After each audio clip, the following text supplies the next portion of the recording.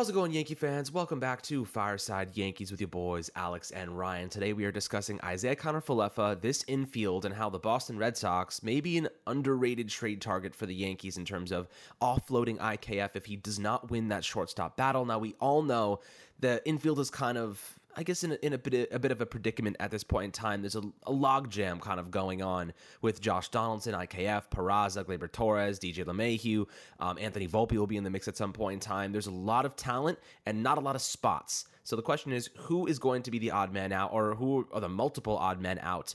Because right now, it seems like DJ LeMahieu has the fast track to starting at third base if Gleyber Torres isn't traded, and it doesn't seem like he's going to be traded. So he'll start at second base, and then, Peraza is projected to win that starting shortstop battle. So now you have IKF, you have Josh Donaldson, you have a couple of players here who are making some good money, and the Yankees may be able to offload those and save some cash, and then go into the future, go into the season, and maybe bring in some more bullpen support, or bring in a left fielder to compete in free agency, or really just allocate it toward a trade acquisition down the road at the deadline this upcoming summer.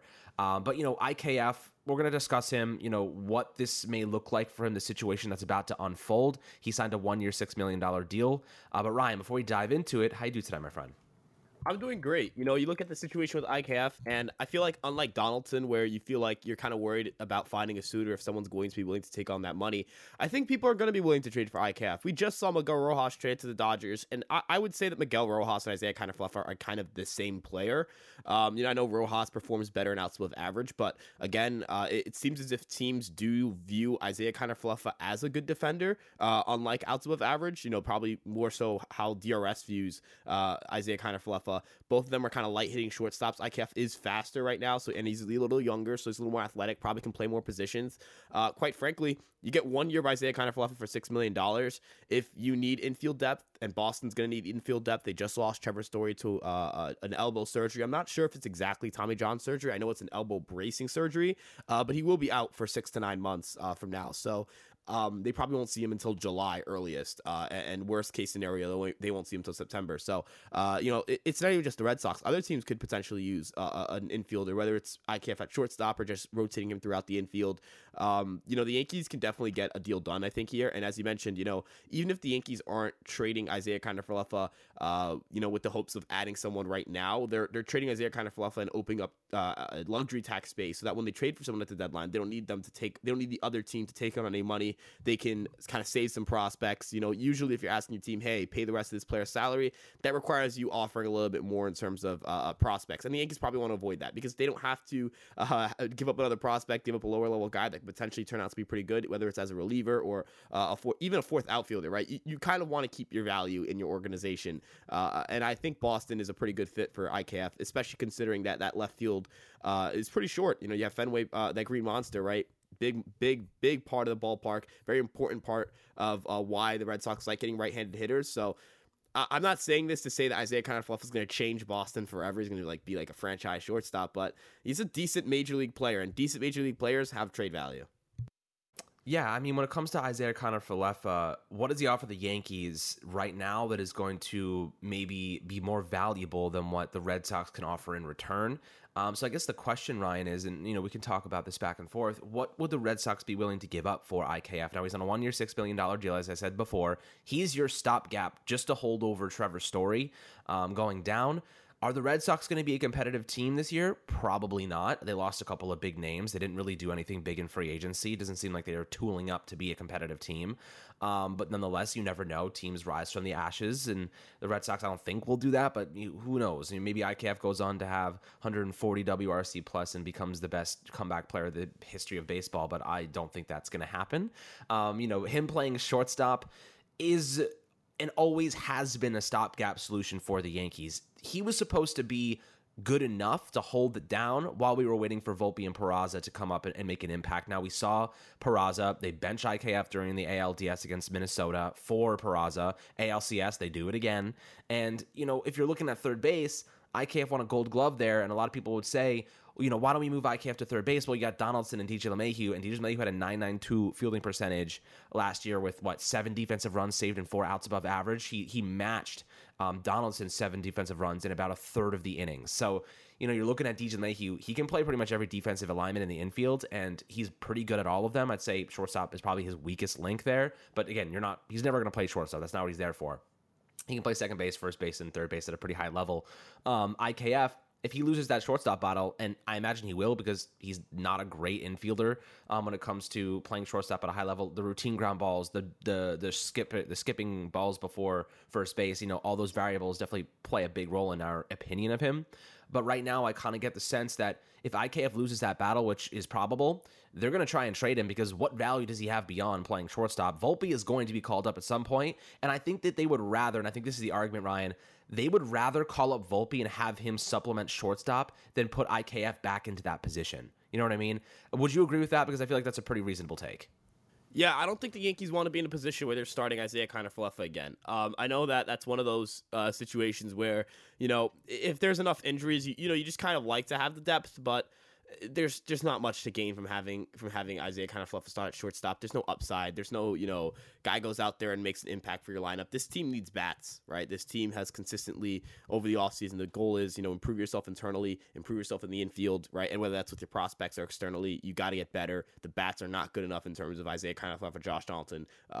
You can't have that, right? You can't have that again. You can't have that left side of the infield. So I think a big key and a big component for this team next year is avoiding, not trusting their prospects and their young guys. I think they didn't trust the young guys enough all season, and I think that's what burned them come October. So I definitely agree with you there. Yeah, I mean, look, when you're looking at this team right now, IKF's value is diminishing at a pretty substantial rate. I would say his role is not defined. His role is probably a reserve at the very most this upcoming season. Now, Ryan, if you were looking at what to return, if you're looking at what the Yankees could get back in a prospective deal from the Red Sox, are you looking for free agents? Or rather, are you looking for proven talent? Are you looking for prospects or cash considerations? What do you think is a reasonable haul in return for IKF? It's not going to be a big one, but it could be something, some low-level prospects with some promise maybe. Yeah, so if we're looking at prospects, it's going to be a lower-level guy without much value. But if you're looking at major league options, right, you're kind of looking for whatever high-octane reliever you can find that has, no control and hope that you roster them and you figure out their command, right? That's really the only way to look at it for relievers. You're not looking for someone with, great command and doesn't have any good stuff because, quite frankly, those guys don't have much upside. And if they're already struggling at the major league level, they're not going to get much better. Boston is a team that doesn't necessarily have the pitching development the Yankees do. So you kind of look at guys on that roster and you're like, okay, which guys here, have high level stuff where, I look at a guy like Caleb Ort, who he can throw pretty hard in terms of stuff plus. I'm trying to pull up his stuff plus numbers right now. A 123.5 stuff plus. I mean, he's 30 years old. I don't think Boston's very not keen on releasing him. I don't think they don't want to get rid of him just to get rid of him. But I do think there's a lot of upside here, right? The ERA in his career, 6.28. It's not good. It's definitely not good. But we're talking about someone who registers high in stuff plus, someone who isn't a command first guy. And that's probably what leads to a lot of their struggles. This is a guy that you could probably pick up for IKF. He's got 2 minor league options remaining. He's 30 years old. He's got, 6 years of service time remaining. Boston would probably be willing to move him for IKF. I mean, I don't know how much they value him in the organization, but I don't imagine a 30-year-old reliever is valued that highly in an organization. If you can get a guy like that and kind of throw him in AAA or throw him with a chance to make the major league roster, right? That's the type of guy you kind of look at the major league level to get in a deal, especially since he has minor league options, so you don't have to be forced to roster him. You could send him down if anything goes wrong. And if you're looking for prospects, it's probably going to be some random, player to be named later type caliber guy. You're not going to get a great prospect out of it. So I would look more towards hey, let's find whatever guy throws gas and they're willing to get rid of and go from there if that's possible. That's not, that's not a given. You're not guaranteed anything like that, but definitely opting for bullpen help if I'm looking for the major league level, because it's probably the only place you can get something of note. Yeah, I mean, I think that's reasonable. Getting a guy like an Albert Abreu or whatever it might be, just high velocity kind of pitcher, you're really looking to offload the salary. This is not about getting prospects back. This is more or less, we need the $6 million and we want to allocate that toward a left fielder. Maybe bring in Profar to compete. It seems like he's going to want a long-term deal, so I doubt that's actually a possibility. But maybe you bring in a guy who can just compete, or you can bring in another bullpen arm. There's some bullpen pieces back. still on the free agent market. Why not go and add more support to the bullpen if you're going to go that route? So, there are things the Yankees can do. IKF right now, I'd say, is probably the most expendable piece. But with that being said, spring training, I get the sense that they're going to make a lot of decisions based on how individuals perform during spring training. Volpe, he's going to have a big opportunity. Peraza, of course, big opportunity. Gleyber Torres, I think we know what we have. His projections, and here's the thing, Ryan, like Gleyber Torres' projections for next year are very solid. He's projected to have a 3.4 WAR player. You know what I mean? He was a 3.8, 3.6 WAR player back in 2019 when he hit 34 homers, something like that. They're projecting him to have an even better campaign than last year and get on base at like a 33% clip, which is pretty solid. I would say that if Torres takes that step forward and maintains his defensive efficiency, which he was pretty solid last year, I don't know if they view that as leverage to trade him. They're like, wow, he's playing so well. This movement at the deadline for whatever to supplement another position, or they're like, this guy is an asset. He's playing well for us. He's playing good defense. He's just performing exceptionally well for the most part. We don't need to move him. But what does that do to Volpe? What does that do to Peraza? What does that do to DJ LeMahieu? The Yankees have kind of found themselves in a predicament right now. And it's interesting. I'm really curious to see how this unfolds. Ryan, if you had to guess, what do you think happens here? Because $21 million for Donaldson to sit on the bench is going to irk Cashman. It's going to irk Boone. It's going to irk Hal Steinbrenner. But when you're looking at the best players available, it seems obvious, but I feel like there's going to be some problems that arise that we just don't know exactly how to solve this. This is more difficult than it seems, in my opinion. Yeah, so it's one of those things where, the Yankees can't get caught up in sunk fallacy costs. They can't, I hope I said that right.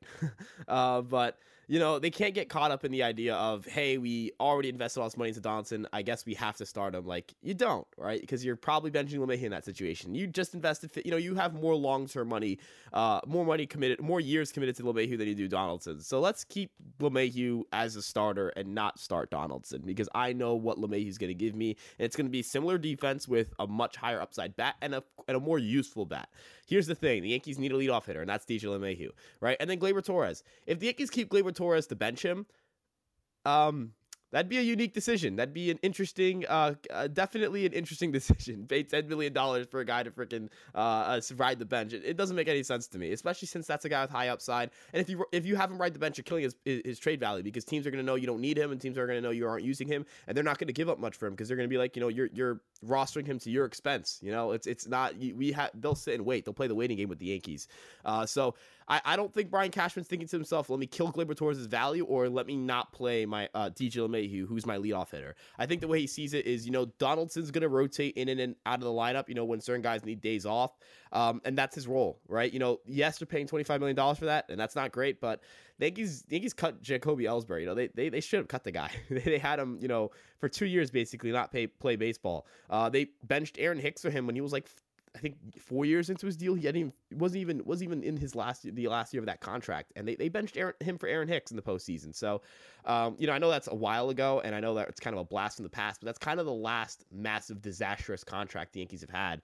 And quite frankly, I don't think the Yankees are going to let a contract like that prevent them from doing what they think is the right thing to do. And I think they're aware of the fact that they have two infielders who deserve to start in LeMahieu and Torres, and Donaldson just doesn't fit in the starting lineup on opening day unless someone goes down with injury. And he's good insurance to have. Ultimately, I can get on Josh Donaldson, but because of how good he is defensively, and I imagine the bat's going to be around league average, like that's a decent third baseman. That's better than having like Andrew Velasquez gosh, I can't even. There are just so many random infielders the Yankees have rostered over the last few years. But Josh Donaldson's probably better insurance than anyone you could have possibly imagined on the free agent market right now. So I'd have no problem with him riding the bench. I don't think the Yankees are going to have a problem with him riding the bench. He's probably going to still play a lot of games unless he gets traded, which seems unlikely.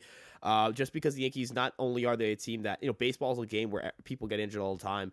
And the Yankees in particular, they have some older guys like LeMahieu and Rizzo that they'd probably like to nurse and not keep playing every single day and unnecessarily run them into a wall. Stan's probably going to get some days off of DH. Bader's probably going to need some days off. Stuff is going to happen. Stuff is going to come up where Donaldson's going to need to play. And that's how they'll get his games in. Just like how they did with Torres last year. They didn't start Torres, right? They didn't trade him, and they didn't start him on opening day. And he ended up becoming a big part of this team. So I'm not saying he's going to go out and, hit 24 home runs with a 115 WRC plus like Torres did, but he's going to get his games in.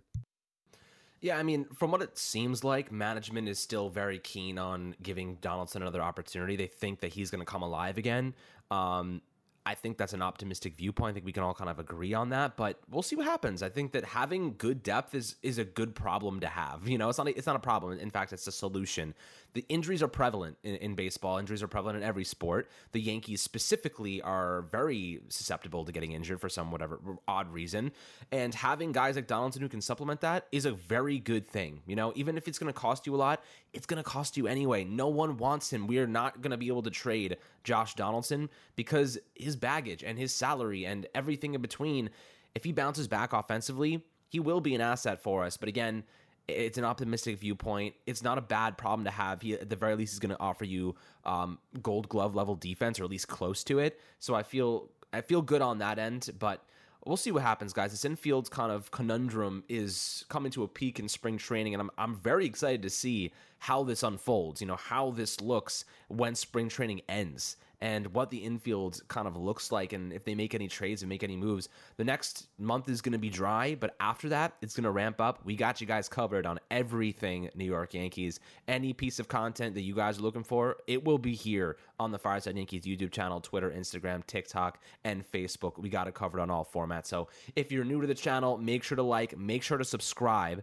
because you're not going to want to miss the content we have coming out for you guys. But as always, would love to hear perspectives and opinions in the YouTube comments below. Always happy to have good conversations with you down there. Have a fantastic rest of your day. Have a fantastic weekend. Let's go freaking Giants. And we'll catch you guys on the next Fireside Yankees episode.